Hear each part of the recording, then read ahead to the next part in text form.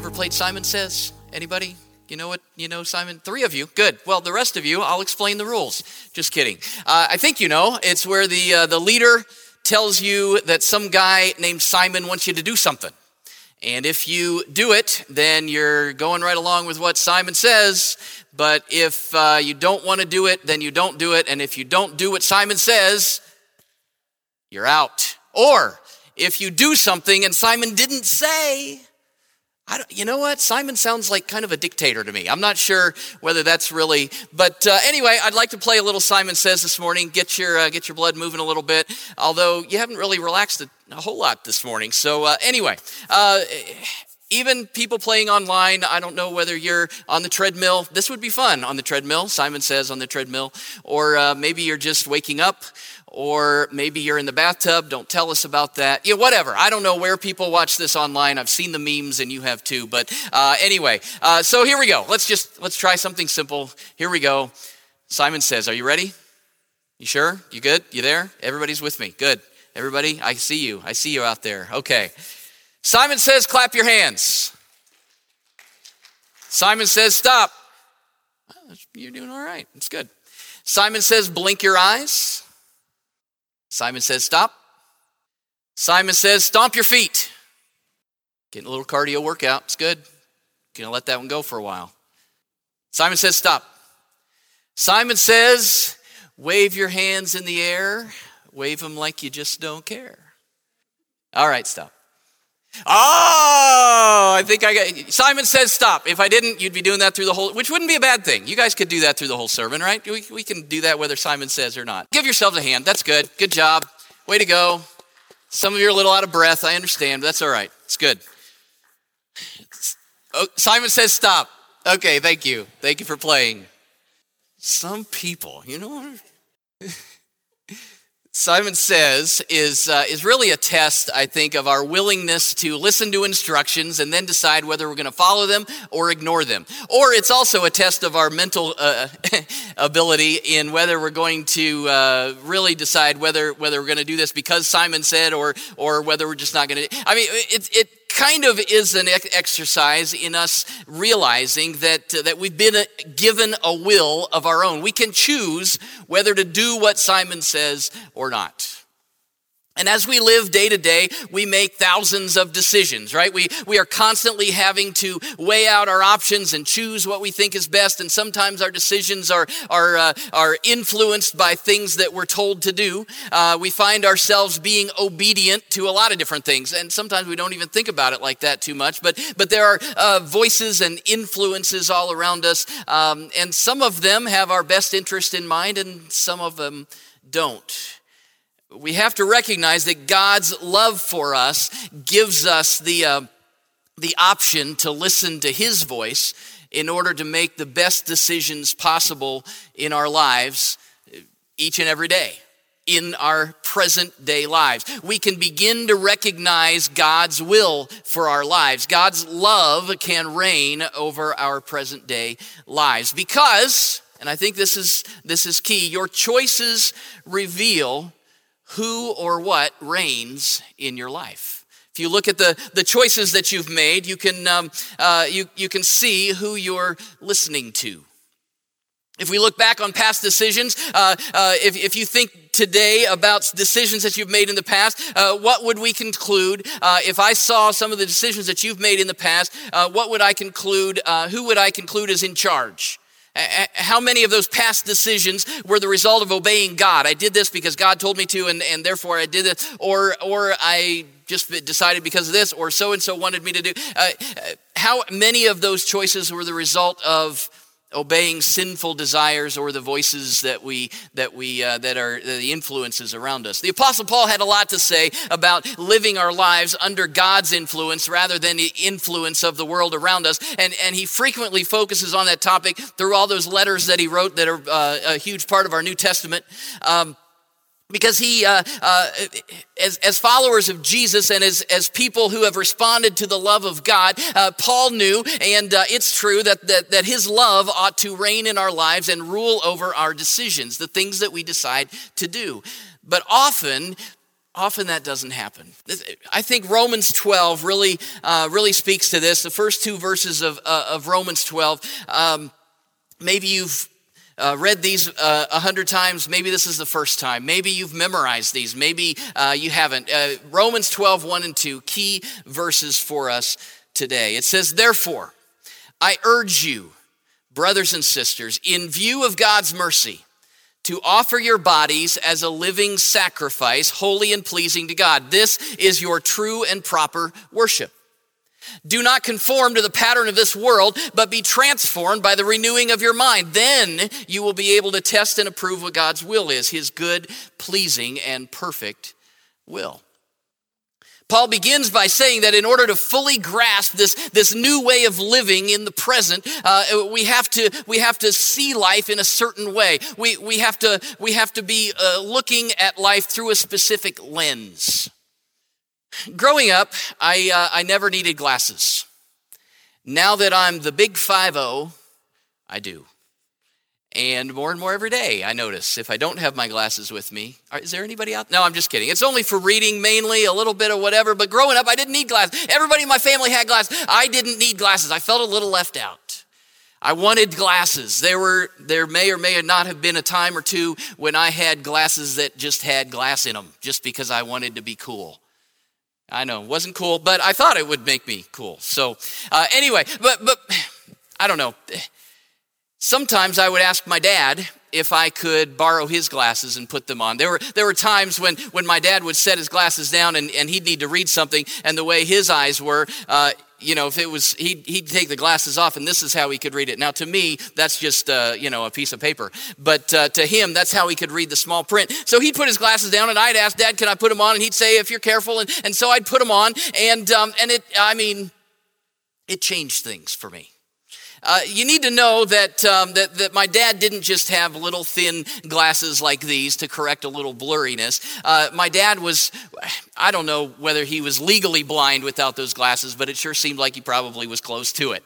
I mean, I think they took my dad's glasses as a picture next to Coke bottle glasses in the dictionary. They were just, maybe, but they were thick.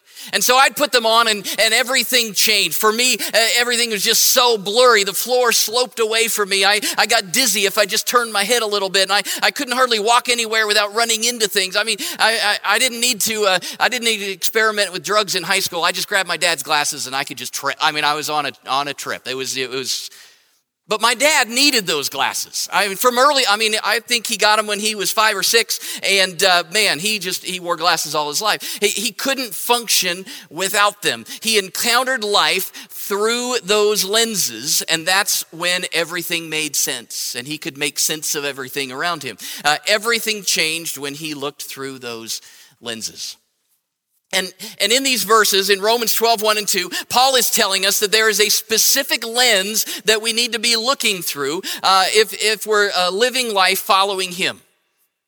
It changes the way we encounter life and the way we view the world. It reorients us to how we view our present circumstances. He says, "Therefore, I urge you, brothers and sisters, in view of God's mercy."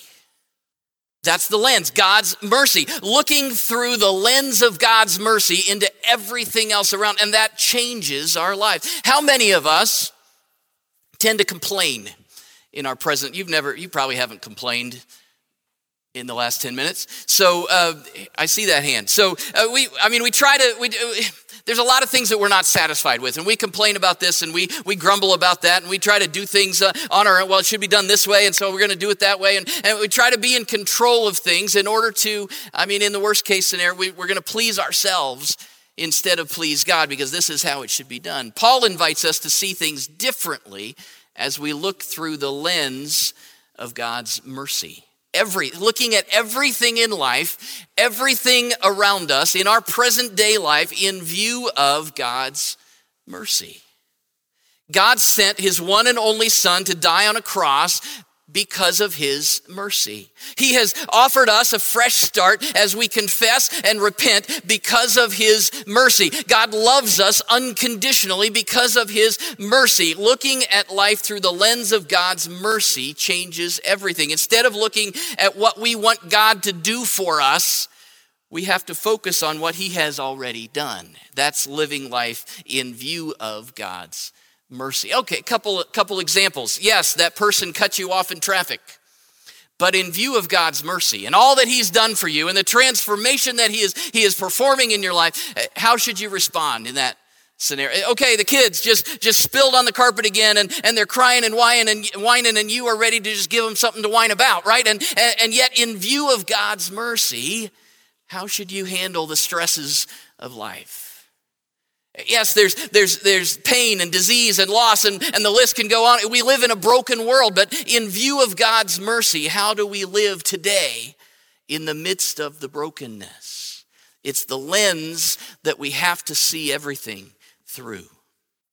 In fact, this verse there in Romans 12:1 says that when we live life looking through the lens of God's mercy, we're compelled to be something Paul calls living sacrifices that are holy and pleasing to God. Living sacrifice. You catch the oxymoron there, right? Living sacrifice. Two words that don't seem to go together and that yet we use them together. Living sacrifice. Kind of like awfully good or clearly misunderstood. Icy hot. Jumbo shrimp. Baggy tights. Or one that was in the army town that we lived in years ago, military intelligence. They seem like they wouldn't go. I can't speak from part. I'm just telling you what I heard. So in looking at life through the lens of God's abundant mercy, Paul uses this phrase that doesn't seem to go together that we need to unpack this morning. He says the only response that's appropriate because of God and his mercy for us is that we are to be living sacrifices. The concept of sacrifice would have been rich with imagery in the audience that Paul was talking to. They would know all about sacrifices. I mean, a sacrifice involved taking the life of an animal, a goat, a sheep, a calf, a dove. They would take the animal's blood.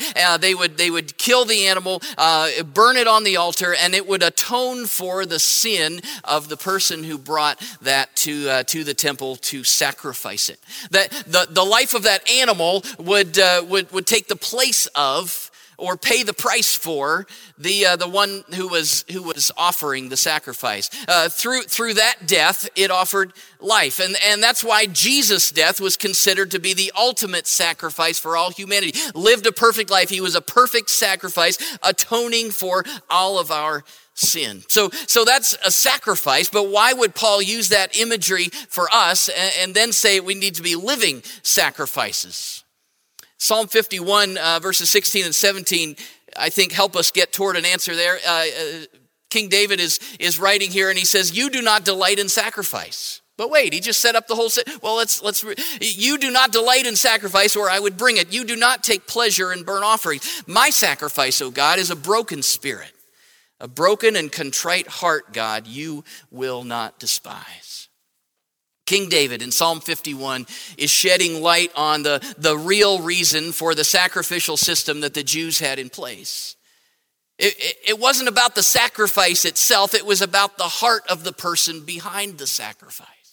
The true sacrifice of a follower of Jesus is a contrite heart and an obedient spirit. That is what God is looking for now in us. Since Jesus has paid it all through his blood on the cross, he has been the atoning sacrifice for our sins. And so we offer ourselves as a living sacrifice. Being a living sacrifice is actually more difficult than being a dead one. A dead sacrifice has no choice in the matter, right? It has to stay on the altar. It doesn't have any choice. A living sacrifice can crawl back off whenever it wants to. Paul says, in view of God's mercy, we must choose to offer ourselves. We're not forced into this, but we choose to offer ourselves, our lives to God for his use. I love the way Eugene Peterson translated this verse in the Message. He says it this way: take your everyday ordinary life, your sleeping, eating, going to work, walking around life, and place it before God as an offering. Take your everyday ordinary life, your present day life, all the circumstances, everything that makes up your eating, sleeping, going to work, walking around life. Take that and offer it to God. Place it before God as an offering. Choose each day, each moment to live a life right now in the present under the rule and the reign of God and his love. If you have one of these cards, our questions to live by, we've handed those out from time to time. They're back there on the table. And if you don't have one, grab 1 or 12 today and put them all around your house. I've got them up. We've got one on the fridge and we've got them on the computers. And 5 questions that we can ask ourselves. This is really, question number 2. Am I trusting and obeying God in everything? If I'm asking myself that every day, then I'm confronted with the fact that God wants me to live my life submitted to him, trusting in him, and obeying what he says. It's not Simon says, it's God says. That's living sacrifice language. It's a living sacrifice kind of question. Am I trusting and obeying God in everything? It's all about giving our whole lives to God, our everyday, ordinary, sleeping, eating, going to work, walking around lives. Many times we offer things to God, right? Our money or our time, our possessions, maybe our acts of service. It's one thing to offer things to God, but quite another to offer myself to God, right?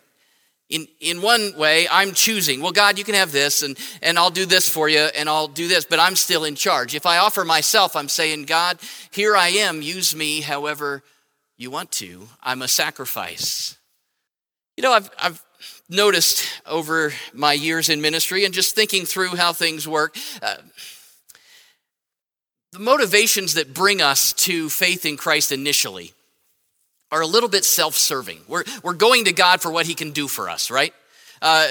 People commit their lives to Jesus to escape hell, or to gain eternal life, or to put their lives back together, or to have peace and hope, and all that is great. It's great motivation. This is what God does for us. These are the benefits and the blessings of following God. This is what he wants to do for us. But initially, we're motivated by what we can get from God.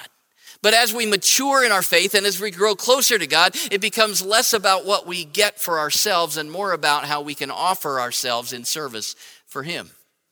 We start this walk for what we can get, and the natural progression is to grow into a spirit of sacrifice, offering our everyday, ordinary, present-day lives to God for his use. And that might seem like a tall order, right? Offer yourself, offer everything to God. But remember the lens that we're looking through. In view of God's mercy, how could we do any less?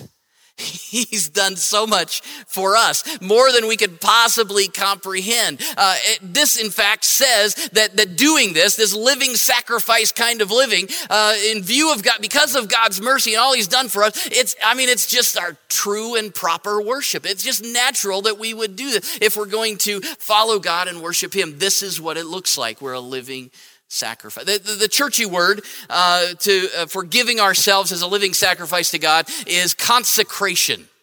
That's like 17 syllables for a Sunday morning. Stick with me. Consecration. When we consecrate ourselves to God, we're simply giving ourselves to him.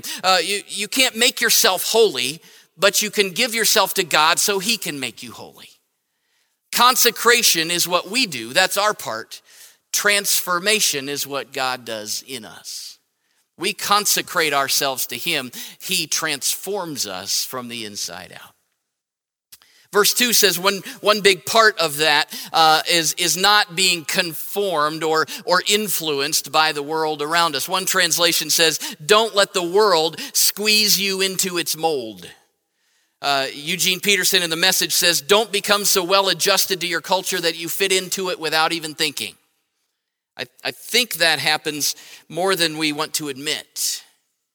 To the extent that you are fitting into the culture around you, you are limiting the work of God through you. If you are conforming to the culture around you, then you're limiting what God can do. I don't mean that you shouldn't try to identify with people or get on their level and try to build relationships and rapport. And Paul says in somewhere else, I'm going to become all things to all people. But the motivation is not so will be influenced by them, but so that he can win them to Christ, right? So we can step alongside people, but we're not conformed to them. We want them to be transformed because of our relationship with them. And so we allow God to be the influencing factor in our lives. It's interesting, both conforming and transforming are not things that we do, right? They're simply things that we allow. We're either allowing ourselves to be conformed to this world, or we're allowing ourselves to be transformed by God and his Spirit within us. If we're being conformed, it's because we're allowing the influences around us to shape us more like sin and less like God. But if we're being transformed, it's because we've offered our very lives as sacrifices to God, and he's changing us from the inside out. That word in translated transform there in verse 2, there's actually several Greek words that can be translated transform. But Paul specifically uses the one here that we would translate metamorphosis. Man, there's another 17-syllable word. Sorry about that. Metamorphosis, I think you know what that's the word that we use when we think about a slimy old worm turning into a beautiful butterfly, right? It's a metamorphosis. It completely changes. Paul is using that picture to describe the change that should be taking place in our lives when we offer ourselves completely to God. It's not just an outward going through the motions religious thing. I'll do this and do that, and I'll be here and say this and not do that, and here's my list of do's and don'ts. It's not an outward, this is deep. It changes us from the inside out, metamorphosis. It's not just trying to hear what Simon says so you can follow it and win the game of life. I think we treat God like Simon sometimes. Oh, what did God say? How is he gonna, how can I win this game? Well, if I just do this and just do that and just do that, then I'll win the game. Somebody else will screw up and I'll be all right. I mean, that's an anxious way of living life, I think. Hoping that you hear correctly so that you're not out. This isn't just a change of appearance or behavior. It's a change of essence. It isn't just acting differently. It's being completely different.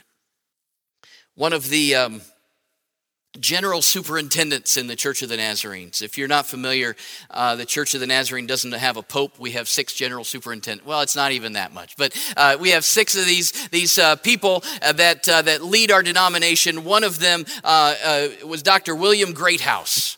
I was blessed to have him for a class in seminary. Anyway, isn't that a great name? William Greathouse. And he had the voice to measure, and he was about 7'2", he's just it's present. He says it this way. Dr. William Greathouse wrote a lot on theology, taught, preached, all those things. To be conformed is to fit comfortably within the present age, he says. To be transformed is to be fitted by God for the age to come.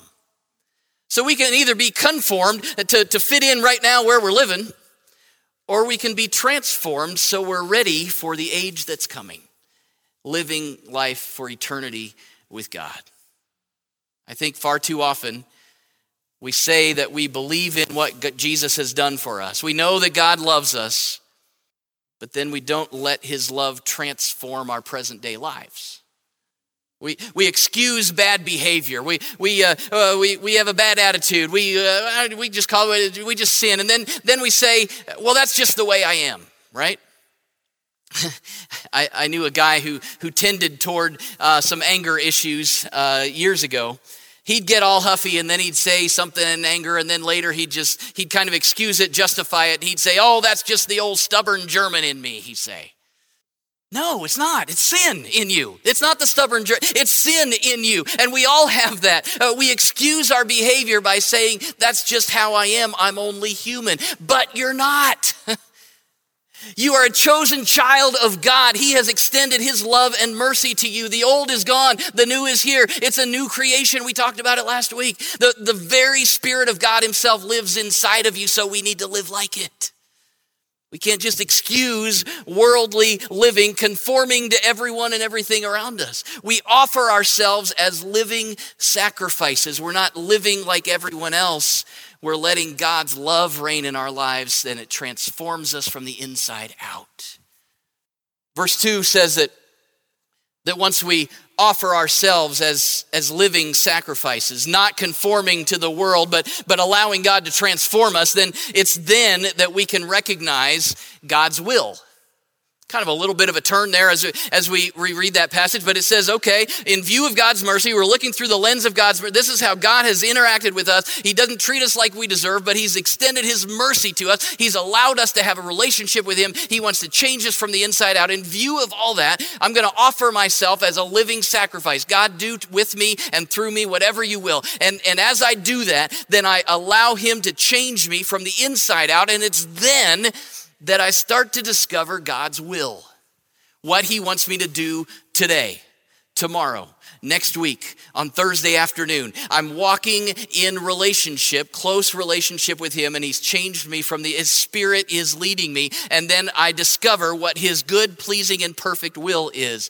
Verse 2 says, this life of selfless worship, allowing God's love to reign over our present day lives, will lead us toward godly decisions.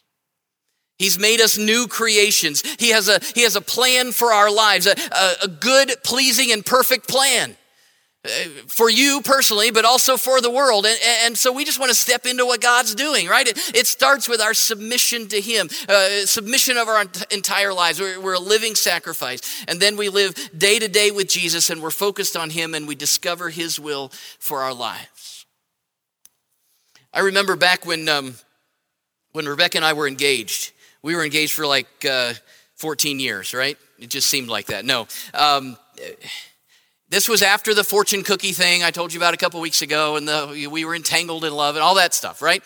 But that time of engagement was great, but I also remember that it was a time for me personally of wrestling with God.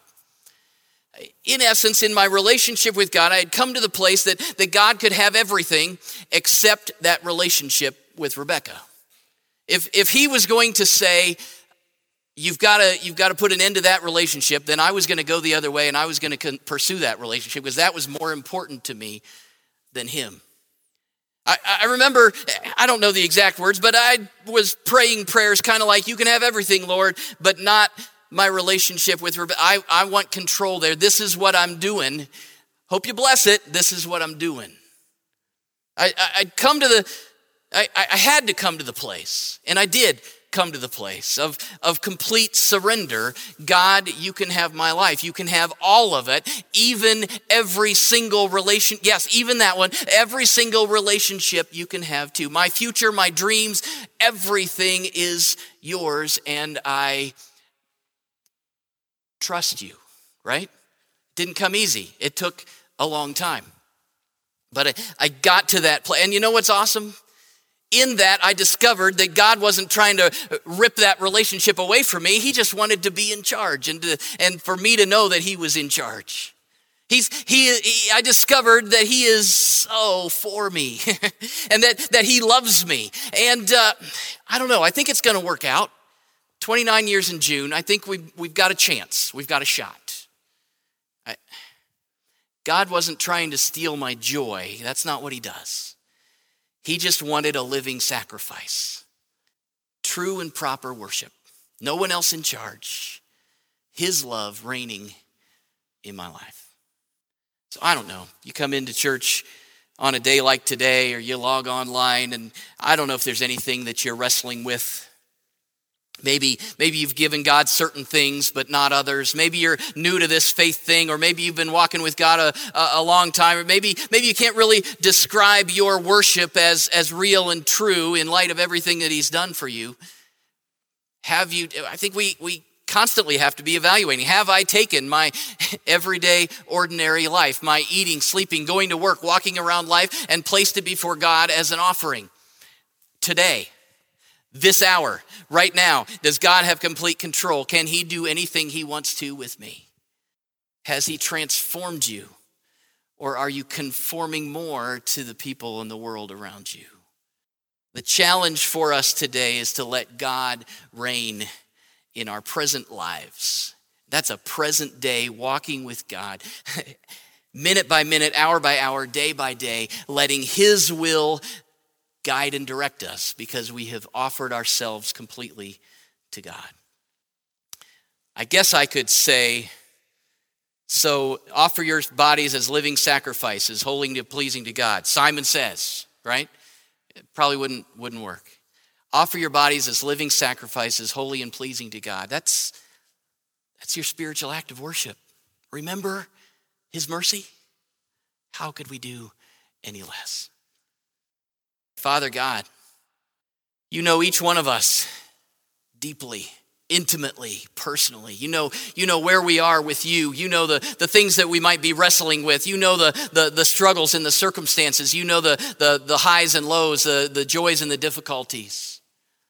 Lord, we desire to be living sacrifices for you, holy and pleasing to you. We want to worship you, not just with a few songs on a Sunday. We want to worship you with our lives. Take our everyday, ordinary lives, transform us. Lord, I pray that you would do inside of us everything that you want to do today, so that when we walk out of here, we will walk out ready, willing, and able to be your hands and feet and voice, your ambassadors in the world where we live this week. In Jesus' name we pray.